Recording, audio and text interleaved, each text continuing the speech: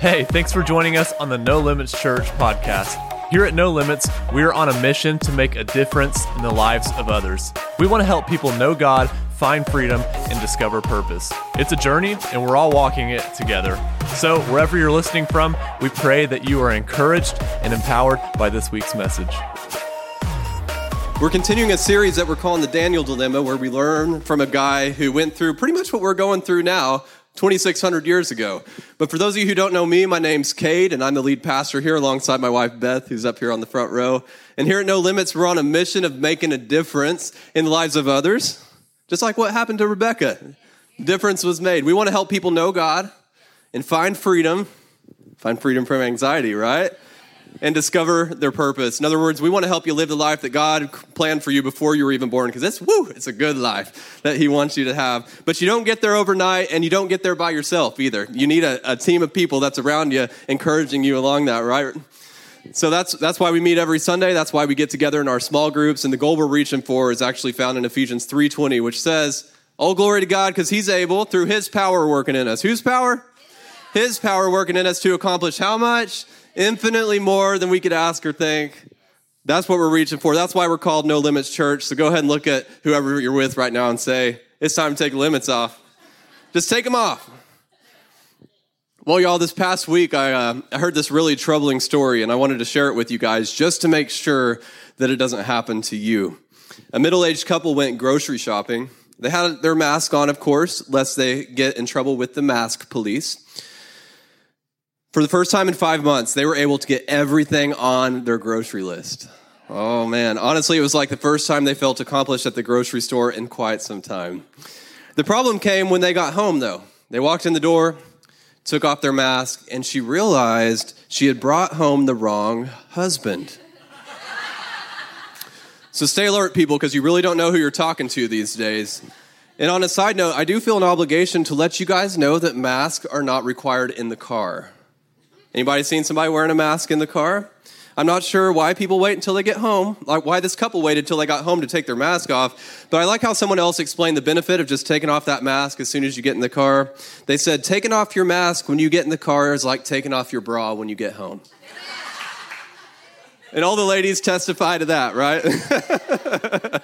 All right, y'all. I always like to give you a good laugh. Stop taking everything so seriously. God's in control, and we can trust Him with our lives. All right, let's continue our series called The Daniel Dilemma. It turns out we currently face a dilemma a man named Daniel faced 2,600 years ago. Daniel was Jewish, which meant he belonged to the people of God. And back then, Jewish people were the only ones who had access to God. But thanks to Jesus, we've all been adopted into God's family. Somebody could shout to God for that. Thank you, Jesus. He didn't have to do it, but He did. But since Daniel was Jewish, you'd assume that he was probably surrounded by, people who just followed God with all their heart and followed all the scriptures. Unfortunately, at this time in history, that's not what they were doing. I'd imagine it actually looked a lot like America looks right now. Bummer.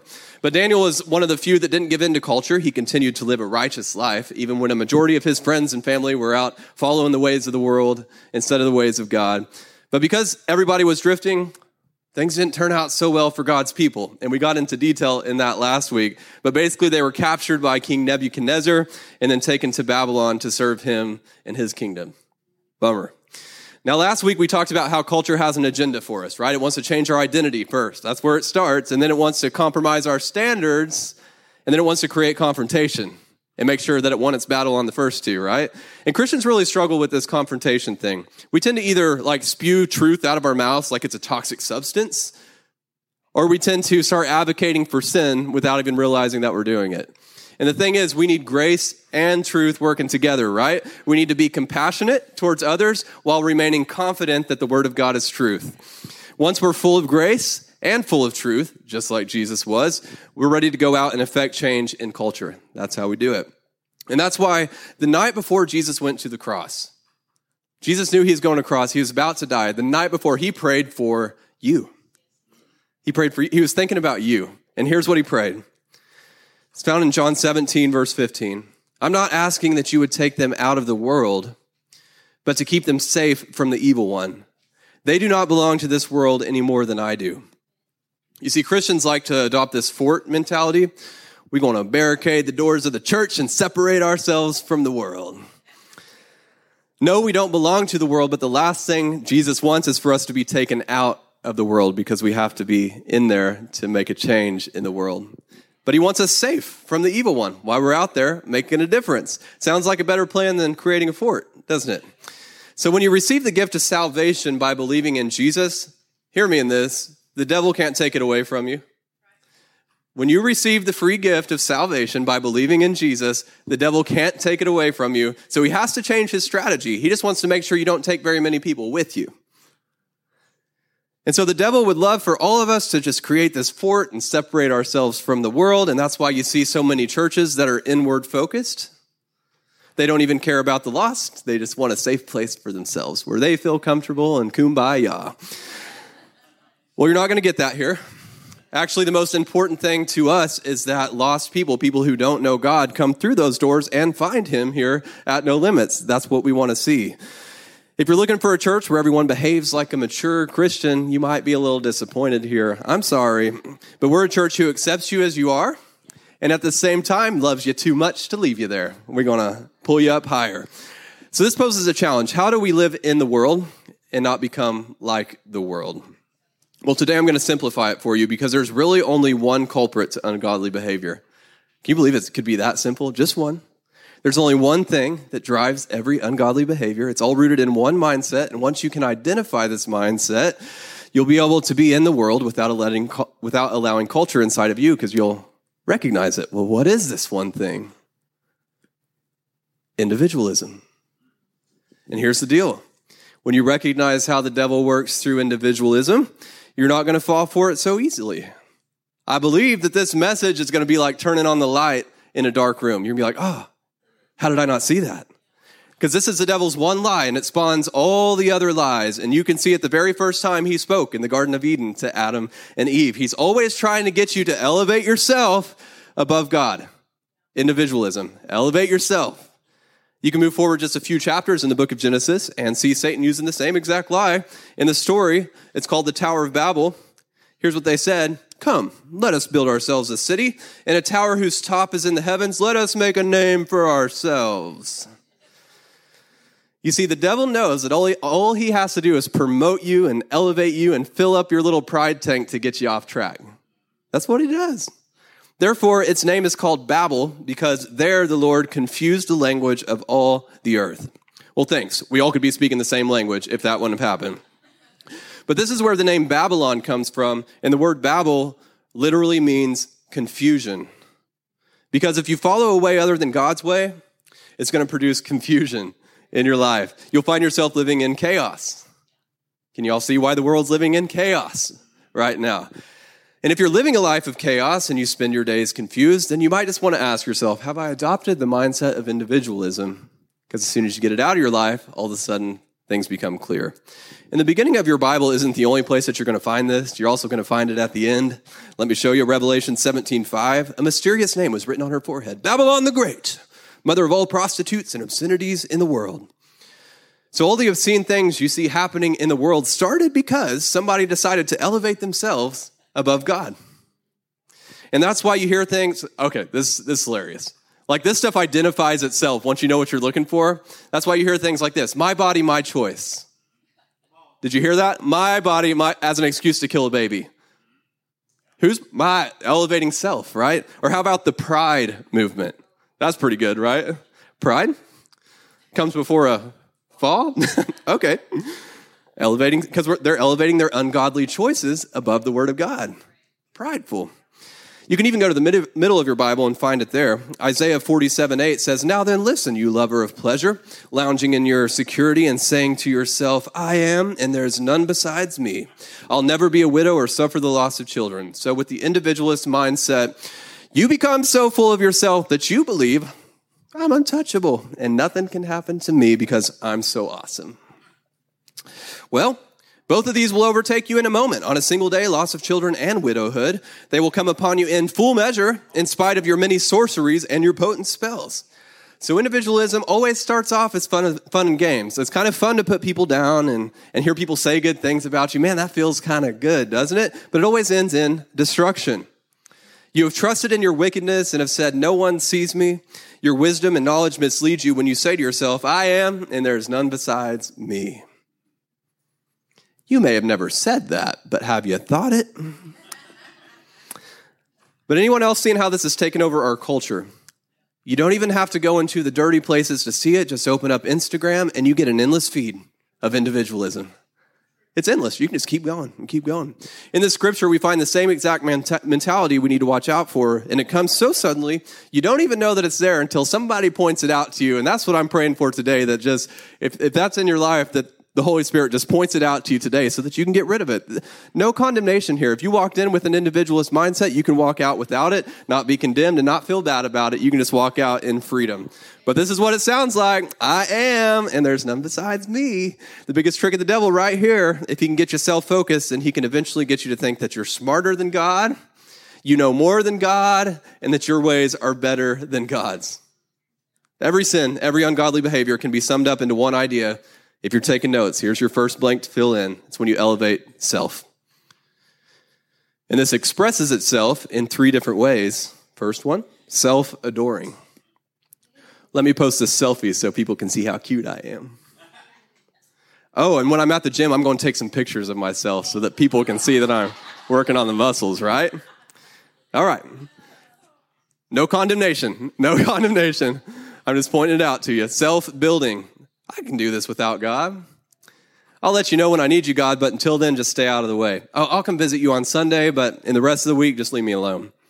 And the truth is, most people really don't believe that they need God until everything goes wrong in their lives. And the third one, self-indulging. If it feels good, do it. I mean, no God would ever ask me not to do something that makes me feel good. In order to elevate self, there's something else that has to take place at the same time. You have to lower God. You have to make God less than he is. You have to put him below your ideas, your passions, your pleasures. And that's exactly what culture does. It wants to mock God every chance that it gets. And there's 3 lies that cause us to do this. 3 lies that cause us to lower God. And here's the first one. God doesn't love me. I mean, why would God call me out as something that makes me feel good? The greatest expression of love is God, who lavishly forgives and then takes it one step further and calls you to live according to his word so that you can live in freedom. That's what love looks like. Well, about a year ago, on a lovely Monday morning, Beth and I rolled out of bed, and to be honest with you, we were struggling to find a good attitude. Had our kids that woke us up early like they do every morning, and we were trying to get in there and fix some breakfast, and we walked into the kitchen, we noticed this terrible smell. Like, it was just awful. So we're both like sniffing around, like on the floor, like sniffing, like trying to find the source. Like, was it the trash can? Did the dog poop somewhere? Are the onions rotting? Anybody? Or the potatoes rotting in this? Oh man, that's bad. What is it? So we searched everything. Beth is even like cleaning the floor, thinking that it's on the floor somewhere. We couldn't find the source, yet it kept coming back. And then one of our girls, Adeline, woke up. So I went to her room, opened the door, and poof, bam, I found the source. Wow. Apparently, at some point in the night, Adeline not only threw up in her bed several times, but she also blew out of her diaper. It was a rough night for Miss Adeline.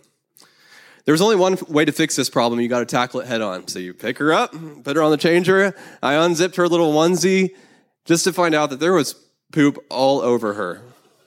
And it had been there a while.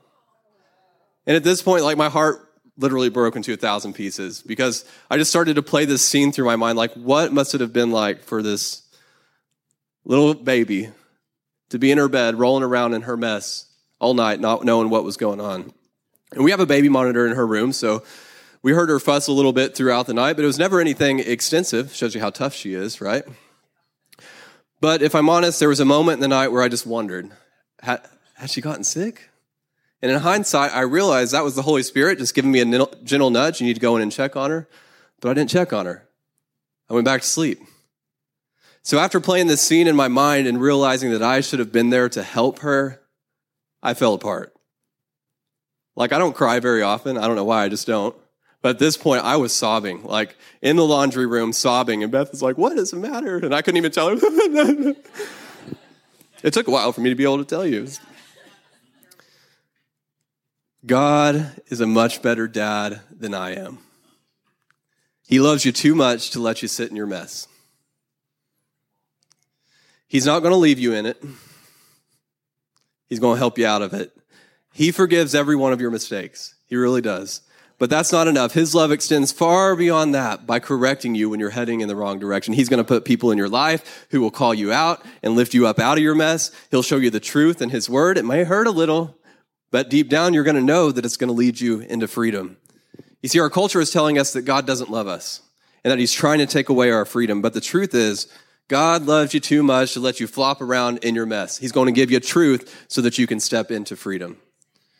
And here's the second lie. God isn't for me. You know, people think that God punishes us with sickness and natural disasters and all other kinds of calamity. But this is a lie. Let me fill you in on a little truth. We bring that on ourselves by living our life apart from God. I don't know why we blame God for it. Like he says, God says, hey, keep sex between one man and one woman who have committed themselves to each other in marriage. We decide that our way is better, and then we get mad at God whenever our relationships start falling apart. God, you did this. No, I gave you instruction, my son. You just didn't follow it. Or he says, hey, you know, you might want to take care of your bodies because you're going to need them like your whole life. And then we get mad at God when type 2 diabetes comes knocking at our door because we've been drinking pop every day and eating processed food and never stopped, even whenever he revealed the truth to us. So every instruction in the Bible is for your benefit. Everybody say, my benefit. He didn't write it for himself. He wrote it for you. He wants you to live your best life. We just get convinced that by culture that our own way is better. But it's not. Here's the third lie.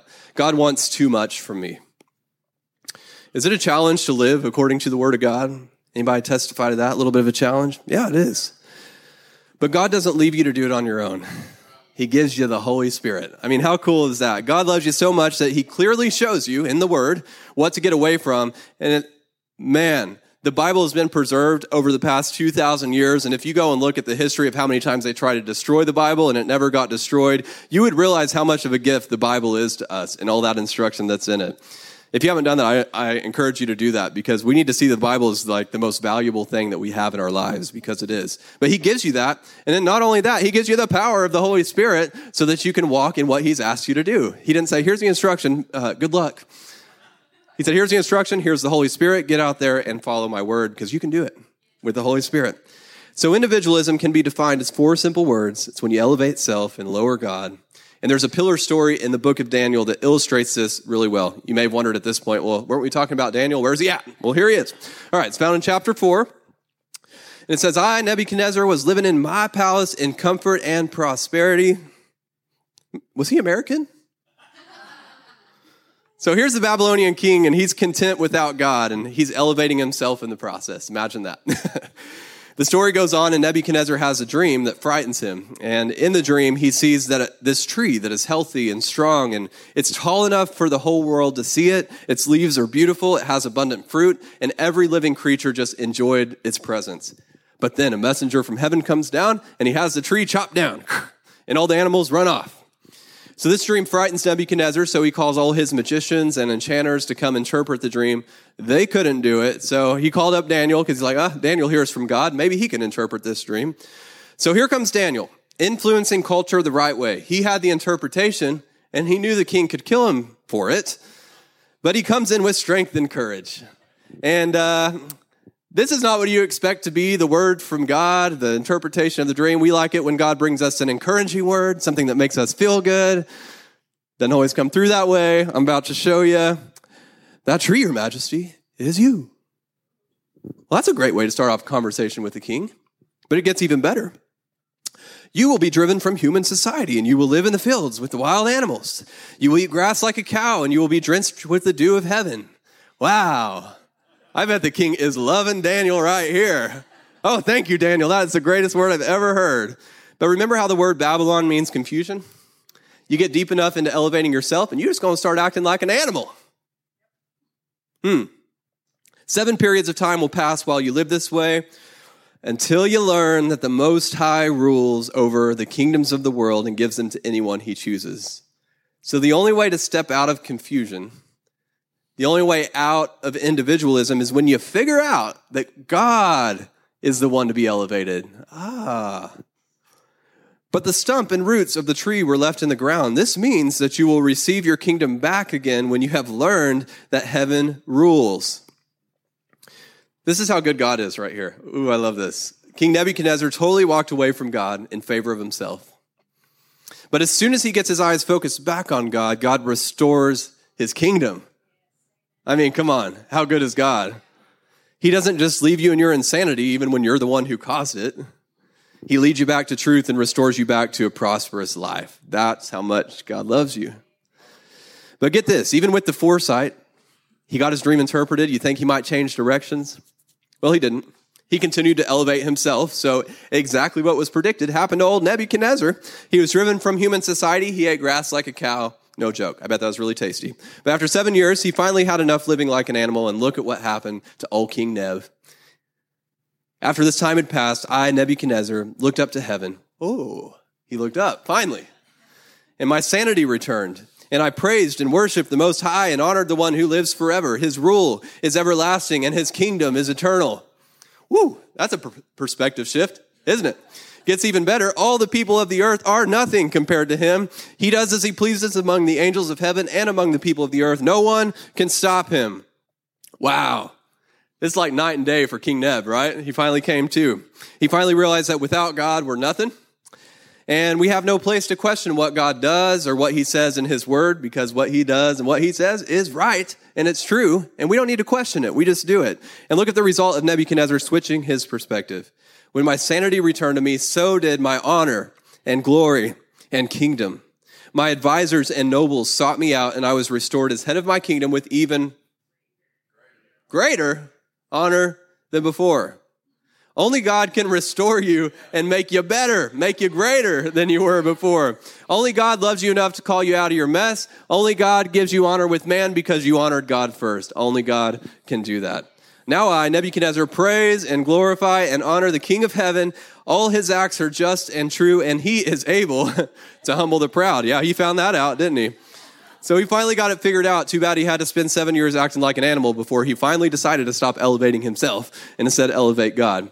And this is my prayer for America. I pray that this virus, these racial tensions, the economic turmoil moves us to a place of humility where we stop elevating ourselves and instead elevate God. And it starts with you.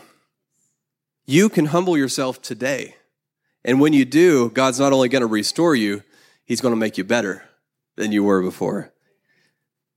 So really, why wouldn't you humble yourself? Why do we even hesitate to do that? Because here's the deal. When you elevate God, he elevates you.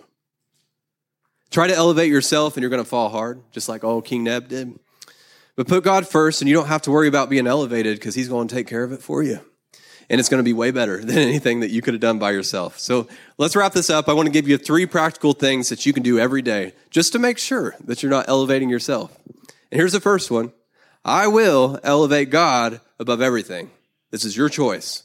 Not just on Sunday, not just on church. I will live my entire life elevating God and his word above everything else. We're really good at elevating a football team, right? So if you're wondering, well, how do I elevate God? Just look at the crazy football fans. They give us a good example. They put everything else on the back burner when it's time to watch their football game. They get focused in and they don't let anybody interrupt them. We got a confession over here? They scream, they yell, they tell all their friends about it. It's a good time. I'm not saying that football is bad. I'm just trying to give you all a picture. What does it look like to elevate something? And we should elevate God with the same energy, the same passion. Just keep in mind, culture is okay with you elevating football, but they're not okay with you elevating God. So get ready for some crazy looks when you start doing that. But it's worth it because when you elevate God, you rid yourself of individualism. He elevates you. You step into freedom. Who's laughing at you now? Here's how the psalmist elevated God in Psalms 145:1. I will exalt you, my God and King, and praise your name forever and ever. We did that this morning. Good stuff. Here's the next one. I will acknowledge God. I will acknowledge that everything God does and says is right, and I don't have any grounds to argue about it. Acknowledge that God's word is 100% truth. 100% truth. 100%, not 99, not 80, 100% truth. And there's no law that culture can pass that's going to get me to disregard the truth that I find in the Bible. If they tell me I can't believe something in the Bible because it's offensive, I'm sorry. But you can't coerce me into abandoning the truth because I love people too much to abandon the truth. Those around me need me to stick with the truth because if I don't have truth in my life, I'm ineffective. I can't make a difference. You can only make a difference with truth. Here's a practical example for you. Culture currently tells us we shouldn't gather because of this virus. Well, the Bible tells me not to abandon the gathering. I've got a conflict going on here. So I'm going to follow God's word and trust his protection, just like you guys are this morning. Culture tells me to elevate one race over the other because apparently that's the only way to solve this racism issue. But God's word tells me that there's no longer this race or that race, that we're all one in Christ Jesus. So I'm going to follow the word. Truth comes from God and God alone, and you can't convince me otherwise. I will acknowledge God above all else, and that's what we all should be walking around with, that mindset. And here's the deal. When you elevate God and acknowledge that everything he says is true, culture can't touch you. They try, and they get frustrated because you're like, I'm sorry. I'm not really sorry, actually. I'm going to follow the word because the word is truth. I love this. One of my favorite scriptures, I think, in the Bible, 1 Corinthians 4:7. What are you so puffed up about? What do you have that God hasn't given you? And if all you have is from God, why act as though you've accomplished something on your own? There it is right there. God made you. Newsflash. We wouldn't be here without God. He gave you your gifts and talents. He saved you by giving his one and only son, Jesus. He gave us everything we need on this earth to eat and to build shelter and to make a living. Who did that? God. It's not you, it's God. So why are we getting caught up in ourselves as if we've accomplished something? God did this, which leads us into the third thing. I will humble myself. Listen to me. Humility is coming, whether you initiate it or something else does it for you. But can I tell you something? It's a lot more pleasant to just humble yourself. Just do it yourself. That's why the Bible says it in James 4:10. Humble yourselves before the Lord, and he will lift you up in honor. So Nebuchadnezzar, he was given that choice in a dream. He had the opportunity to humble himself, but he didn't do it, so he was humiliated in front of everyone. And the same choice is before you. Are you going to choose humility, or are you going to choose humiliation later on? Because I can promise you, if you don't humble yourself, humiliation is coming. It's coming. Don't you see what's happening to America? Our country has elevated itself above God, and now we're being humiliated in front of everyone. We're killing our future with abortions. We're killing our future with homosexuality, because I don't know if you realize this, but you can't reproduce when you're the same sex. Doesn't work. God didn't make it that way. We have people who sit around and let the government take care of them, even when they're more than able to go out and contribute to society and make their own living. America has become a laughingstock to the entire world because we chose to elevate ourselves instead of elevating God. Isn't it clear to see how this happened? Just one person at a time, buying into the idea of individualism. I am, and there's none besides me. It's like a religion, really, individualism in America. Life has become all about what's convenient for me, what feels good to me. But you have the ability to change it. And all it takes is for you to humble yourself. And I feel like I need to explain humility, because some people like envision humility as like cowering down, as if you have nothing to offer, that you're always going to live in poverty, and that's just the thing that you visualize when you hear the word humility. But that's not it at all. True humility is just simply elevating God above yourself. You still walk around with confidence. Your confidence isn't in yourself, though; it's in God. And just like James 4:10 says, when you do that, God's going to elevate you. He doesn't leave you down in the dirt. He lifts you up into the amazing call that he has on your life, and you go out and make a difference with boldness and with courage. That's what humility looks like. And this is how you have an impact on culture without it getting inside of you. Every moment, every situation, you simply take a moment, elevate God. Anytime you feel yourself, anytime you sense yourself elevating yourself, change it around and elevate God. Prioritize him. Just take that initiative, because you don't want to be humiliated. Just humble yourself. So let's take a moment and do that right now. Go ahead and close your eyes. Holy Spirit, I ask you to show us those hidden places in our lives where individualism has crept in there and we didn't even realize it's there. Show us where we're elevating ourselves. And I ask for just the word of wisdom, the word of knowledge, just to be operating in every life right now, pointing out those areas in our lives. Just show them to us, God. Bring them to the surface so that we can deal with them this morning.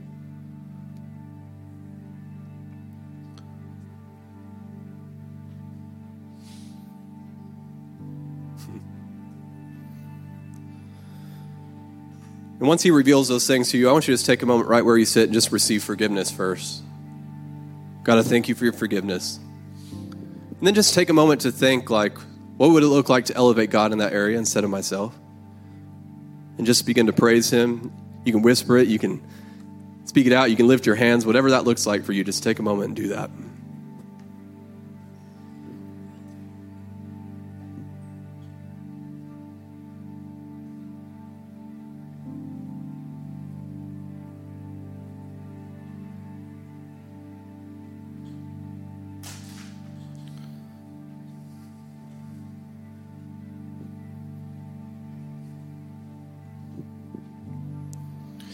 And during this message, you might have realized that you've never given your life to Jesus, but today you realize, oh my gosh, he's real.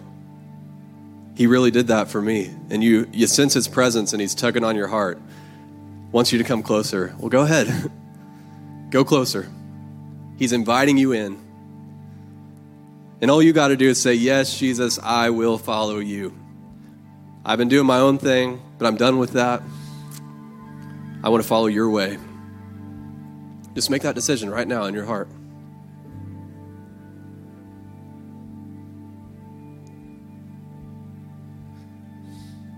And Jesus, we honor you. We lift you high this morning. We elevate you above everything else in our lives. We want you as king of our lives. We want you as king of our decisions, king of our businesses, king of our jobs, king of our families. We want you to reign and rule in every area of our lives because we know that you are God. You know it all. You have access to all the wisdom, all the resources. It's you. And we thank you, Lord, for forgiveness this morning, for all those times that we've elevated ourselves. And you even know we're probably going to do it again. And you've already forgiven that too. And I just ask that your Holy Spirit shows us whenever we're elevating ourselves from here on out so that we can just turn that around, so that we can repent, turn the other direction, elevate you, because there's so much freedom in elevating you. And we thank you that whenever we humble ourselves, which we do this morning, that you're going to lift us up, that you're going to give us favor with man, that you're going to bring provision that's unthinkable, that you're going to cause us to impact lives in a way that we couldn't even dream of.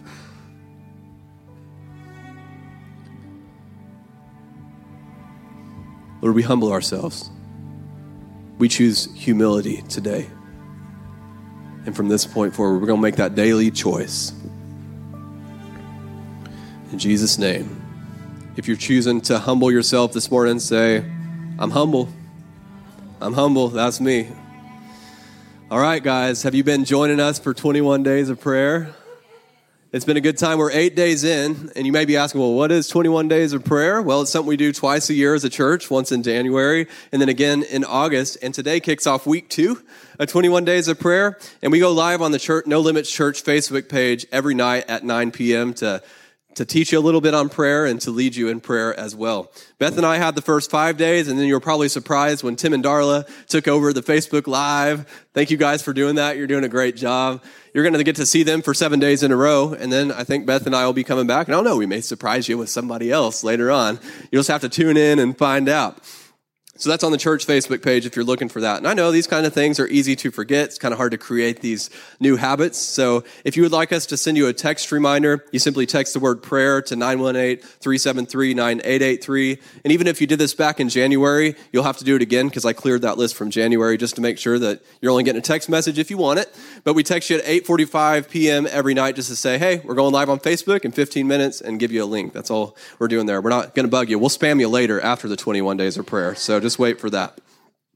But while you guys are texting that in, let me just take a moment to give you an update on the ministry that we support in Mexico. It's been a while, right? You guys are probably wondering what's going on in Mexico. Well, our missionary there, Ben Elliott, and his team are completely back at it. You know, when COVID, the COVID shutdowns kind of hindered them from doing what he wanted to do, which he may have needed that little break. I don't know. It was a good rest for him. But they're back at it in the past couple of weeks. They've been preaching Jesus and seeing wonderful results. About a week ago, they were in Mesa de Palmira. Did I say that right? Kind of. Well, they were there for a few days doing ministry, and on the second day, they went to 2 nearby villages to share the gospel, and they believe that this is probably the first time that these people have ever even heard the gospel. How cool is that? So the very first family they ran into just listened really intently as they shared the gospel and then decided to give their lives to Jesus at the end of that. And by the time they had left those 2 villages, they experienced about 20 salvations. It was really awesome. Yeah, glory to God. So I want you guys to know that you were part of this through your giving. Because we're all coming together and bringing our resources together, it enables us to send $1,000 to Mexico every month to help support that ministry. So you're a part of that. And if you're ready to give today and you're giving by cash or check, you can just raise your hand. One of our ushers will bring you an offering envelope. Or you can give online today or anytime. And how you do that is you simply open a browser on your phone, tablet, computer, whatever device you're using, type in nolimits.fyi. And then you can tap the giving button from there. It'll get you where you need to go. Thank you so much for joining us, and a special thanks to those that give in to our ministry. It's because of your generous giving that we're able to lead people to Jesus and make a difference all around the world. If you're ready to give, head to your browser and type nolimits.fyi into the address bar. And if you were encouraged by this podcast, then hit that share button and pass it on so that others can be encouraged as well. Or you can even take a screenshot and share it on your social stories. Thanks again for listening. Now let's go make a difference.